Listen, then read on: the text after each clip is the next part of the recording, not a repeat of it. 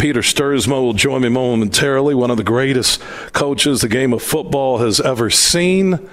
He turned down Alabama, Auburn to stay here in West Michigan and left East Grand Rapids for Hope College. One of the greatest decisions. Should be a movie someday. I'll keep you posted when you can watch it at Celebration Cinema.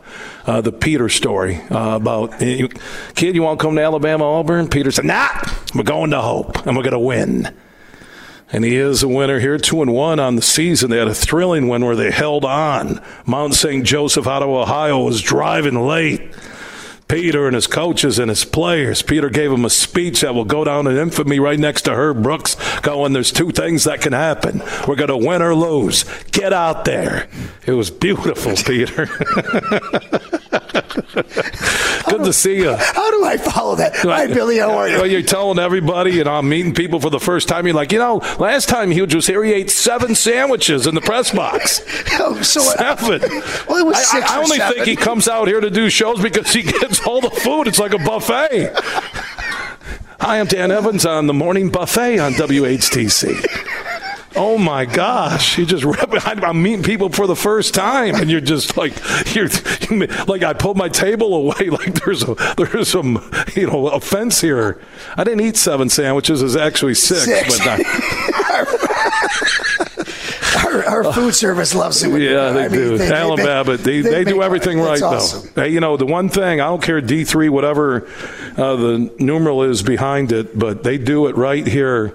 The facilities, the Jim Heringa Athletic Center, I think last time we were here, I think it just opened in the spring. You haven't had a season in it yet, and I walked through. That's a D1 locker room. It is. It's unbelievable. It's truly flat out a D1 locker room. It is. It is. Your players are walking by, 2-1 right now, so things are good, right? Yeah, really excited about where we are right now. Obviously, we lost our first game to Aurora, who coached by the great Don Beebe. For those the former wide receiver, Buffalo Bills fans, and went to 4 Super Bowls, I think. They were a top-ranked team in the country. We beat them last year. They ended up 8th in the country and finished in the tournament, and they beat us in game 1, and just really pleased with our guys regrouped, and really we put it behind us as fast as we could, and then beat 2 solid teams in Loras, and then in the past weekend, as you mentioned, Mount St. Joseph, who was a 10-0 team, went to the first round of the playoffs a year ago, and we hung on. You're right.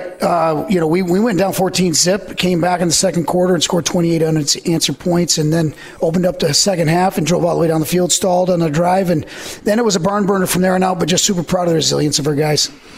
So last weekend, if you had an even rank in your own coaching staff's performance and player performance, who had the best player and coaching performance combined on Michigan soil this past weekend? And Peter, you can answer this question. 1, would it be Michigan State versus Washington? 2, would it be Bowling Green versus Michigan? 3, would it be the Lions and all of a sudden Carl Conservative Dan Campbell playing for the tie instead of going for the win? Or would it be Hope College versus Mount St. Joseph of Ohio? Hope College versus Mount St. Joseph. Here's why: I didn't watch any of the other games. You don't watch any football during the season? Billy, I have this job. I'm a head football coach here at Hope College, and so when the Lions game is on, we're in our meetings. You don't allow the team to watch the Lions? Billy, we're in staff meetings. We're in staff meetings. We're working on already next week, reevaluating the game before the day before, and then we're looking at next week of who we play. And so I can tell you this: I didn't see a snap of the Lions game. Didn't see a snap of it. Didn't see a snap of the others because we play on Saturdays. It's just the life we live, and that's what we do. You're like getting this is like it doesn't matter what the numeral is after the D, D1, D2, D3 football. Subdivision, it's 20 hours a day, 7 days a week during the season. Well, and as you know, our players are bound by the same rules that they are at the next level as to how much time you can spend with them during the season. So what is it per week? So it's like 20 hours a week or whatever it is, but we have to have that day off, and so we give them that day off on the Sunday, but the staff is still working to get preparation going for our next week's game. But one of the things that we've really tried to do is close out that Saturday, learn. Every player is graded in every single play by our staff. I meet with our defense coordinator, our offensive coordinator, 1:45, do a staff meeting, and then our staffs break up They put that game behind us.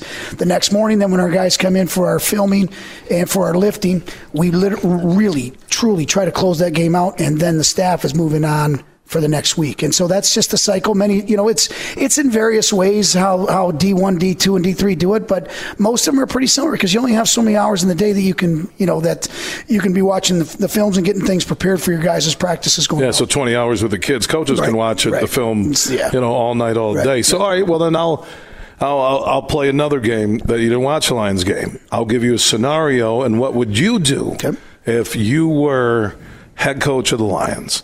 So you're down 10. You rally to tie. 65,000 people, including myself, are going crazy. I think the decibel meter was over 120. I never heard anything like it, including the last playoff win with Barry against the Cowboys. Lions get a good punt return. They throw, get 10, 12. You have timeouts left. I think 2 at the time. You decide to let the clock go. And I turn and look at people and I go, I think he's playing for the tie. This is unbelievable. Because you're down 3 now. And not throwing to the end zone. And he let the clock wind down to like 30 to have one more play and ran about a 6-yard out. It wasn't a check down. It looked like this is where we're going. Get to the hash for the kicker. And I'm going, my God, you did not throw to the end zone. You didn't go for the win. You're Dan Campbell, who went for it 3 times on 4th down in the game. Is notorious since he's been there on not being conservative. And he tells everybody after the fact on Monday that, I was playing for the tie. I felt good about overtime. Well, the one thing, if both teams are getting the ball, I could have seen playing for a tie. But the NFL, unlike any other football on earth, decides that they're going to play a 10-minute quarter and they could still have ties. And they get a coin flip. And if you score a touchdown, it ends the game. I don't get that. But, it is what it is. You got to play by the rules. And he played for overtime. And my argument was right afterwards on a Facebook Live and again on the show all week long is you put it in the hands of a coin flip. You put it in the hands of a coin flip. I'm sorry. It's the NFL. It's 65,000. I've never seen anything like it where I was at 2 of my pregame parties. Nothing. It was like Mardi Gras football, and you're coming off a win, 10-day rest, and you don't go at least once to the end zone to say, all right, we tried, but then let's get us to it. So you go once to the end zone, they pick it off. Now I don't get mad. I don't get mad because you went for the win. That's how I feel. But going to the end zone and stretching it down the field that's way easier. So you're telling me I could flip my feelings and my huge opinions based on how I'm playing. Yes, because here's where I'll start with it. So now you're going. Monday's show is hold on. Let's do flashback with Peter Stuursma. Monday show then would have been, why in the heck did he throw the ball when he could have just threw a short pass and got to overtime? Correct, 100%. I wouldn't have done that. Well, but that's what the second guy. Well, coaches get paid correct to get second. So let me start with that. Dan Campbell's a heck of a football coach. I love what he's done. Grit, all that doesn't fit being conservative. Hey, hold on, let me finish. Okay. I love what he's done in Detroit. I love it too. I love all the things that you just said. I love the swagger that he brings. I love the way that city has been captivated by Dan Campbell, the Detroit Lions. The state, I will also tell you, in the NFL, it is a margin of error that is so small, and they run these scenarios through the analytics and all these things. And I can't even answer what that last drive looked like because I didn't watch it because I was here preparing our staff trying to get better. Right, and trying to figure it out. So all I can tell you is that they play to win. It is a $1 billion business to win. They're not playing to not win. They're not playing to tie. They're playing to win. Now, okay, yep, you go to overtime. There's got to be some analytic out there of how many times the team has scored a touchdown and won the game. There's got to be an analytic on that, right? So perhaps they know that. So what they're also saying is, hey, our defense has to step up. They still have to drive the length of the field and score a touchdown to beat you. At that point, it's 31-31, right? You just said? Yeah, it's a shootout, and the Lions had come back, from 10 down, right? Right. Yeah. So you're banking on them going all the way down the field and scoring. And, yep, it is a coin flip. I want to know how many games are won on that first drive, which of course ends the overtime. Many are won on field goals. You're like asking me to do live algebra on the Huge Show. Right. I refuse to do math at all levels, including kindergarten. Yes. I just said their math will never help me. Correct. It won't. So I'm going to be in broadcast. Told my kindergartner teacher. I'm pretty sure Dan Campbell and his staff had a pretty good idea where that was going. Dan Campbell doesn't seem like the analytical type of guy to me. He's the grit, the big signs on the building. Guess what? He's got people in his ear telling him, hey, this is where we're going. This is, hey, we've got a minute, 2 Would you left. like to be maybe a fly on the wall and the guy that told him not to play for the touchdown? But you live with your decision. You're the head coach, right? But that doesn't mean he used that information for or against it. He just said that's information. He has a chance to make the decision. And I think why there is some angst, because I love Dan Campbell too. It didn't fit his grit, his going for it, wild hair mentality. That there were questions about coaching that we've seen. If there's one negative about Dan Campbell and his staff, have been games in September, slow starts where you're like, what are they doing? That's why Kansas City was so different. You got the win on the road. Mm-hmm. You come home again, and this was a repeat of Seattle, Detroit a year ago, where they were playing soft coverage, 10 yards off the ball the entire game. They never got up. They could get no pass rush, and Seattle had both tackles out. They did nothing creative. It looked really vanilla. I expected 10 days off. I know Seattle doesn't want to go into after getting beat up by Stafford and the Rams. And in the creativity and the things weren't there, things I've seen the last 2 Septembers. And see, I thought after Kansas City, and I think a lot of Lions fans did too, that the past was the past. This is the new frontier. No doubt. Right? But in the NFL, everybody can beat everybody every weekend. I'm convinced. I think Pacino actually said that in Any Given Sunday. I did. I think now you're stealing Pacino lines on the Huge Show. No, that's not true. I think you could play Pacino. You could play him in that movie.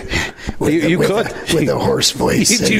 I think easily. You could put the headset on. You could play Pacino in Any Given Sunday, too. It's just, again, when you watch. What's your worst coaching decision that you regret ever? All right, so we go back to East, There's Grand Rapids High School. Well, the show ends at 6. Is that. You always get the last one. And Peter Stuursma, by the way, head football coach at Hope College, joining us. We're here with our longtime affiliate, WHTC in Holland, the beautiful Jim Hieringa Athletic Center. D1 schools would love to have a facility like this. So in all your coaching, whether you started, what was your first head coaching job? East Grand Rapids, year 2000. No, it was just varsity. You never were head coach at JV? I was a head coach at freshman at Fort Steele Central High School back with Tim McGee and his staff. Okay, yeah. So it's like, so in all your time as a head coach, what's your most regrettable decision that you may still think about every once in a while when you're in your car driving, listening to your favorite songs, or maybe just a peaceful moment where you're like, man, if I only would have did this, what would that be? Boy, that's a hard question because there's so many of them. And you said, just give me one. Okay, we chose to kick a field goal in the second play of overtime against Grand Rapids Christian, and I think it was 2000. Playoffs. It was a end of the year game, big game, and we got the ball in overtime. I think we had them. We held them in their first 4 plays. We got the ball back. Our running back kind of bobbled it, and I said, I don't want to take a risk, and so the ball spotted at about the 9-yard line, and we decided to kick it, and we missed it. They got the ball back and ended up beating us, and so that would be one of them. But that is kind of similar where I'm going with what Dan. It's great you bring that up because that kind of fits what I'm talking about. Where you said the ball's moving, that maybe he's worried about the interception, that over time the crowd is going to be on the side. It's going to be tough for Seattle to drive because they had gotten a couple stops to get back from 10 down. And see, what you're outlining are variables that go into that decision. I mentioned analytics. That's a variable. You're talking about real life things that he's thinking of the sidelines. Yeah, but at high school at the time, you said 2000 or whatever it was, right? 2011, I think it was. 2011. Okay. You didn't have an analytics board. Nope. No, you didn't. Right. Where now they have analytics guys who they can probably come in on the headset. Correct. Right? Correct. But it's still a gut feeling. You have to make a decision. And remember. Do you think that modern day football relies too much on analytics? I think that's a great question. I think it has its value, but I don't know how much the bigger programs rely on it, so I can't say it's too much, but I think it's a piece of information that as a head coach I would have to decipher through, and I'm not that smart and intelligent to be able to take all that and process it that fast. I think it has to be little bits and pieces of it. And then you have to say, you know what? I'm paid to make a decision. And you make a decision and you live with the consequences. So if you would have had analytics aboard, let's say, East Grand Rapids, they have their own landing strip and helipad for their football team, for the team jet and helicopters. But if you had your own analytics guy, and he had given you on your wrist, you had something you could look up that said, inside the 10, likelihood of me making that field goal high school level, because at the time it's going to be a 25-yarder, right? Right about 26. And it said 90%, you would go, that's why I did it. But what if it said only 10% correct. Chance? And so here's the thing. I would say it's a piece of information, but you hit it right in the nail on the head. Why did I make the decision? Our running back bobbled the ball, and I may or emotionally maybe said, I don't want to fumble the ball here. Let's kick it because it's not that far. And Dan Campbell could be, again, we're playing coaching on the sidelines. Mm-hmm. He could have been just so happy that the sheer fact that they were 10 down and they looked dead in the water and fans started to file out 100%. That they're going to get overtime. 100%. Right? And again, more variables that go into that decision than just it's that easy, because we get the luxury, and you get to do this on Monday, is replay all of those decisions. You know what's scary? You know what's really scary right now is I'm live here at the Jim Heeringa Athletic Center, just outside the end zone at Hope College with Peter Stuursma, that we just had a segment that actually makes sense, and we actually broke it down. We actually brought something to the table. I'm going to need a statue right over here that looks like a perfect spot right next to the bike rack. It could also be a coat rack for people on cold game days here. Now I love the back and forth on because the analytics world. John Vanderwall, the former major leaguer who comes in studio, he thinks teams rely too much in baseball on analytics, that your gut still should guide your decisions. Your gut. Because when you look at some of the great baseball teams you've watched, and football teams, right, and those coaches, right, they're paid to make good decisions and have good people around them to help them make it. You're a baseball guy, Billy. You remember when Goose Gossett decided? By the way, your son is like legendary Robbie. Is he like the Mark McGuire of Hope College baseball? Not at all. But what's his career batting average? I don't know. You don't know? No. Are you serious? Remember when? Now you're not a numbers guy. You just told me you were a numbers guy. Alan Babbitt, I need to know Robbie Stuursma's career. Is he done playing now? No, he's got one more year. Oh my God! Has he been in college for 9 years? No, this is his fourth. Did you see the Miami tight end is applying for a 9th year in college football? I can't figure 9 years. Out. Let's go back to my baseball example for you. Okay, go ahead. So. When San Diego's manager decided to have Goose Gossett pitch to Kirk Gibson, there weren't any analytics in that, were there? Goose wanted to. He said, "I want the ball." Gibby hit it, of course, a billion miles, and over the roof. Yeah, the analytics. It's still. What do you think's the best analytical number you get for Hope College football? You guys are 2-1. You're off to a good start. You played a heck of a strong schedule, which I think is by design to get you ready for MIAA football, which is awesome. What's an analytic number, category, stat that you lean on during the week or game day that you think's important to help Hope win football games? It's every one of the things that our offensive coordinator, defense coordinator do every week for preparation, and that is, what are the tendencies of the opponent? In other words, so 30% of the time if they're right hash, and they're plus, they're in the plus range of their so you'll call then your defensive plays. Are they a boundary team? Are they a field team? It's the tendencies that go in, and there's 3, 4, sometimes 5 films that go into that, and so the decision making that if you're the defense coordinator, they're in this particular formation. That's where he has his chart then on game day. And he's saying, I've got hey, they're 90% run. Guess what? You're going to set up a front that's a run heavy front.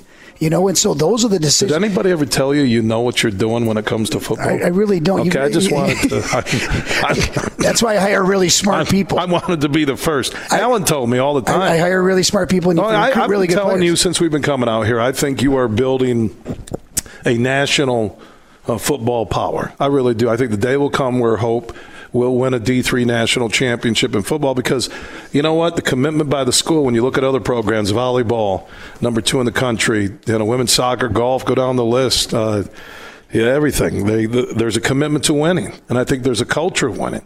I think that's big. I don't care what level it is, what high school, what youth league sport you play, a commitment to winning. All right, I'm looking at Robbie Stuursma, if he's listening right now. Looking at his career stats, it's 273 average. That's pretty good. Not bad. That's really good. His mom must have really had a good thought process on a swing.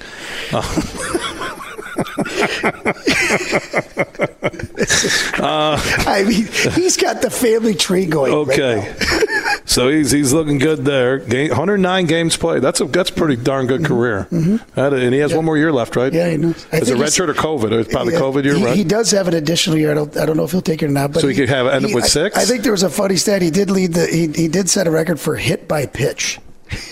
Yeah, I'm looking at man. That's a heck of a career. 109 runs scored, and he scored almost a run for every game he's played in. Yeah, that's a productive baseball player. That's a stat I would look at. 91 hits, 17 doubles, 67 RBIs, slugging percentage 414, 61 walks, hit by pitch 42 times in his career. What's his name? Lean into it. Stuursma? Yeah. But you have to be proud, though, man. Look at you for what you're doing here at Hope, for you to have your children out here, your kids, be a part of it, the family, the culture, everything you do when you come out here. You know, Robbie, what he's done and still can do with Hope baseball, it's good, Peter. You get it at the core, you understand it, and you are intense when it comes to football, but you're passionate more for the people side of your players or families and everybody connected to the game. Well, thanks, Billy. And it is fun to be able to work at a place where your son plays. You know, it is cool. And you know, this is that when parents have their son or daughter go play college sports, even if they have a home game, a lot of times you have to travel to watch their home game. I saw you drive up to Tullymore when I was doing the broadcast up there, and all of a sudden Peter, because Peter usually does this walk out of the woods, where I think there's more Peter Stuursma sightings than Bigfoot around here. How'd he get here? Where'd he come from? I thought the parking lot's over here. People say, "Hey, don't. I'm just here watching this guy. Look at that guy. He told me he's a player. We're going to get him." I said, but then you're watching your son golf for East Grand Rapids. You and your wife are up there, and it's fun. And then right here, you run right over and watch Hope play here. And then you got a chance to meet two of our outstanding players, and we'll talk to them later. And I think that's the fun part. The thing I pinch myself all the time. I get to coach unbelievable young people. I mean, they're really good, and I love to brag about them. I love to tell you what they're doing and what they want to do later in their life. And I love to tell you that so many of our guys are getting jobs, because that's what this is about. They're going to school to get an education. Well, you told me about all the weddings you've been invited to from former players. I think that says a lot about the impact of a coach on players. High school or college, if those coaches are invited to one of the biggest days of your personal life, that usually is a sign that coach meant something to him. So how many weddings do you think you've been to between EGR and Hope kids? Seriously, that you coach. Give me a ballpark. It's usually 10 a summer, you know. And 10 a summer. And you know, and I feel badly. I can't go to all of them. And then there's I've been married 9 times, so you came to 9 of my weddings. And then there's times that you're not invited, and whatever. It's not totally judged on that. But what I will tell you is I'm very proud of the young men that I've had a chance to be around. And as a young coach, I wish I could go back and redo being a young coach and the things that I've learned. What would you redo? The final thought here before we got to get to a network to you. I went to a referee banquet at the end of the year where all the officials, the West Michigan Officials Association. Were you invited? I was, because one of our players was being recognized. To hear the officials talk about what they do on Friday nights, and the basketball officials, and the camaraderie that they have, and the amount they don't get paid anything that basically covers their gas. But to hear them talk about how much they enjoy being a part of the community of high school sports, I said every young coach should have to come to this banquet and realize, you know, it will make you think. Now, do I get after officials? Of course. You're saying as a young coach, you should go to that. You wouldn't have gotten after the officials as much as you correct did. Because I think that they're doing the best that they can in what they see in the activities that are going on. I mean, these young kids are running around at a fast pace, and to make those decisions that fast and make good calls and solid calls, that's hard. And I have learned a lot, and I appreciate. And you can interview all the officials. I get after guys. One of the things they've told me is that when I do, then I'm done with it and we move on. And I have to be able to do that, because we've got to worry about. But that's part of the game. That's part of the game. I mean, there is a line. No question. And I think I like at the high school level what Mark Ewell and the Michigan High School Athletic Association is doing, that they're honoring the officials before the game, and a big round of applause for them coming 100%. Out so we can, my son has a soccer game tonight, Forest Hills Eastern at Cedar, and I think through Mark Ewell, I've learned a lot about it, and also through 5 kids that I've learned. Yeah, the officials don't need it. Only time that I'll raise a voice, not yell, scream, not Great Santini towards the quarter field, that when players are, especially the only sport is soccer, that the backside of it where the refs are running with the play, the backside of soccer is the ultimate cheap shot zone in any sport. And I think one of the side judges shouldn't run back, and they should stay and monitor the backside, because that's where kids get jacked. And trust me, I've seen my kids do it. I've seen them get it done to them, and when officials don't call it, that's it. That's my only line. But through MHSAA and getting to know Mark Yu, I have a lot of respect 100%. For, because he's an umpire at heart, right? And we're a shortage in officials, and we need to have more officials and more young people get into the profession of being an official, because it's important for the longevity of the sports for which we're. I'm going to get you to record something maybe at WHTC. You send over to me, and I'll run on Wednesdays about, sign up, be an official. I'd love to. I will do that. Because I have great respect for him. Yeah, that's awesome, Peter. Hey, I'm going to let you go. We did a long segment. I know you got practice. Brad Beaucamp, one of the greatest IT guys. Bill Gates' half-brother, and one day Bill said, I got this idea about a computer. And Brad said, no, I'm good. I'm good here at Hope. I'm good. And Brad signed a little document saying he didn't want half the company, but Brad has lived a good life and no regrets. Well, and Billy, thank you. $8 trillion later, but he is a good guy. Billy, and there's no one better at IT. He's unbelievable. Or setups. He's unbelievable. And you got the Hearing Athletic Center now. You got the Peter Stuursma Lounge, which is basically your office, borderline nightclub, but it looks good. This is a wonderful facility, isn't it? You're doing things now. Next thing is your indoor facility. You talked about, right? That's what we'd love to do next. Yeah, for sure. Are you close? Not yet, but are you in for a couple $100 million? Yeah. Couple $100 million? Yeah. What are you building, the Staples Center?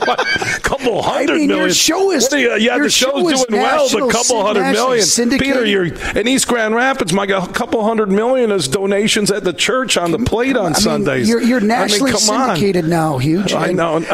Could you? Hey, dude, we'll put that statue. A couple $100 million. I thought you were asking for are you up for maybe hosting a fundraiser or something? That's Billy, kind of a reach. A couple $100 million. My gosh. I'm telling you, at East Grand Rapids, the money level and the requests are a little bit different. I need to do my show in East Grand Rapids. I'm going to have Maney's build me a studio right next to the weight room they built.